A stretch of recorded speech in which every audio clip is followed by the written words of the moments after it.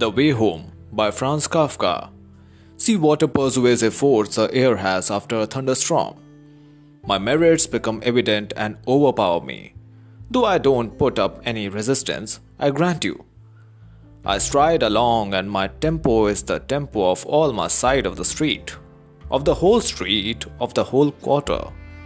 Mine is the responsibility and rightly so, for all the raps on the doors or on the flat of a table, for all toast, drunk, for lovers in their beds in the scaffolding of new buildings, pressed to each other against the house walls in dark alleys, or on the divans of brothel. I weigh my past against my future, but find both of them admirable, cannot give either the preference and find nothing to grumble at save the injustice of Providence that has so clearly favored me. Only as I come into my room, I feel a little meditative, without having met anything on the stairs worth meditating about. It doesn't help me much to open the window wide and hear music still playing in a garden.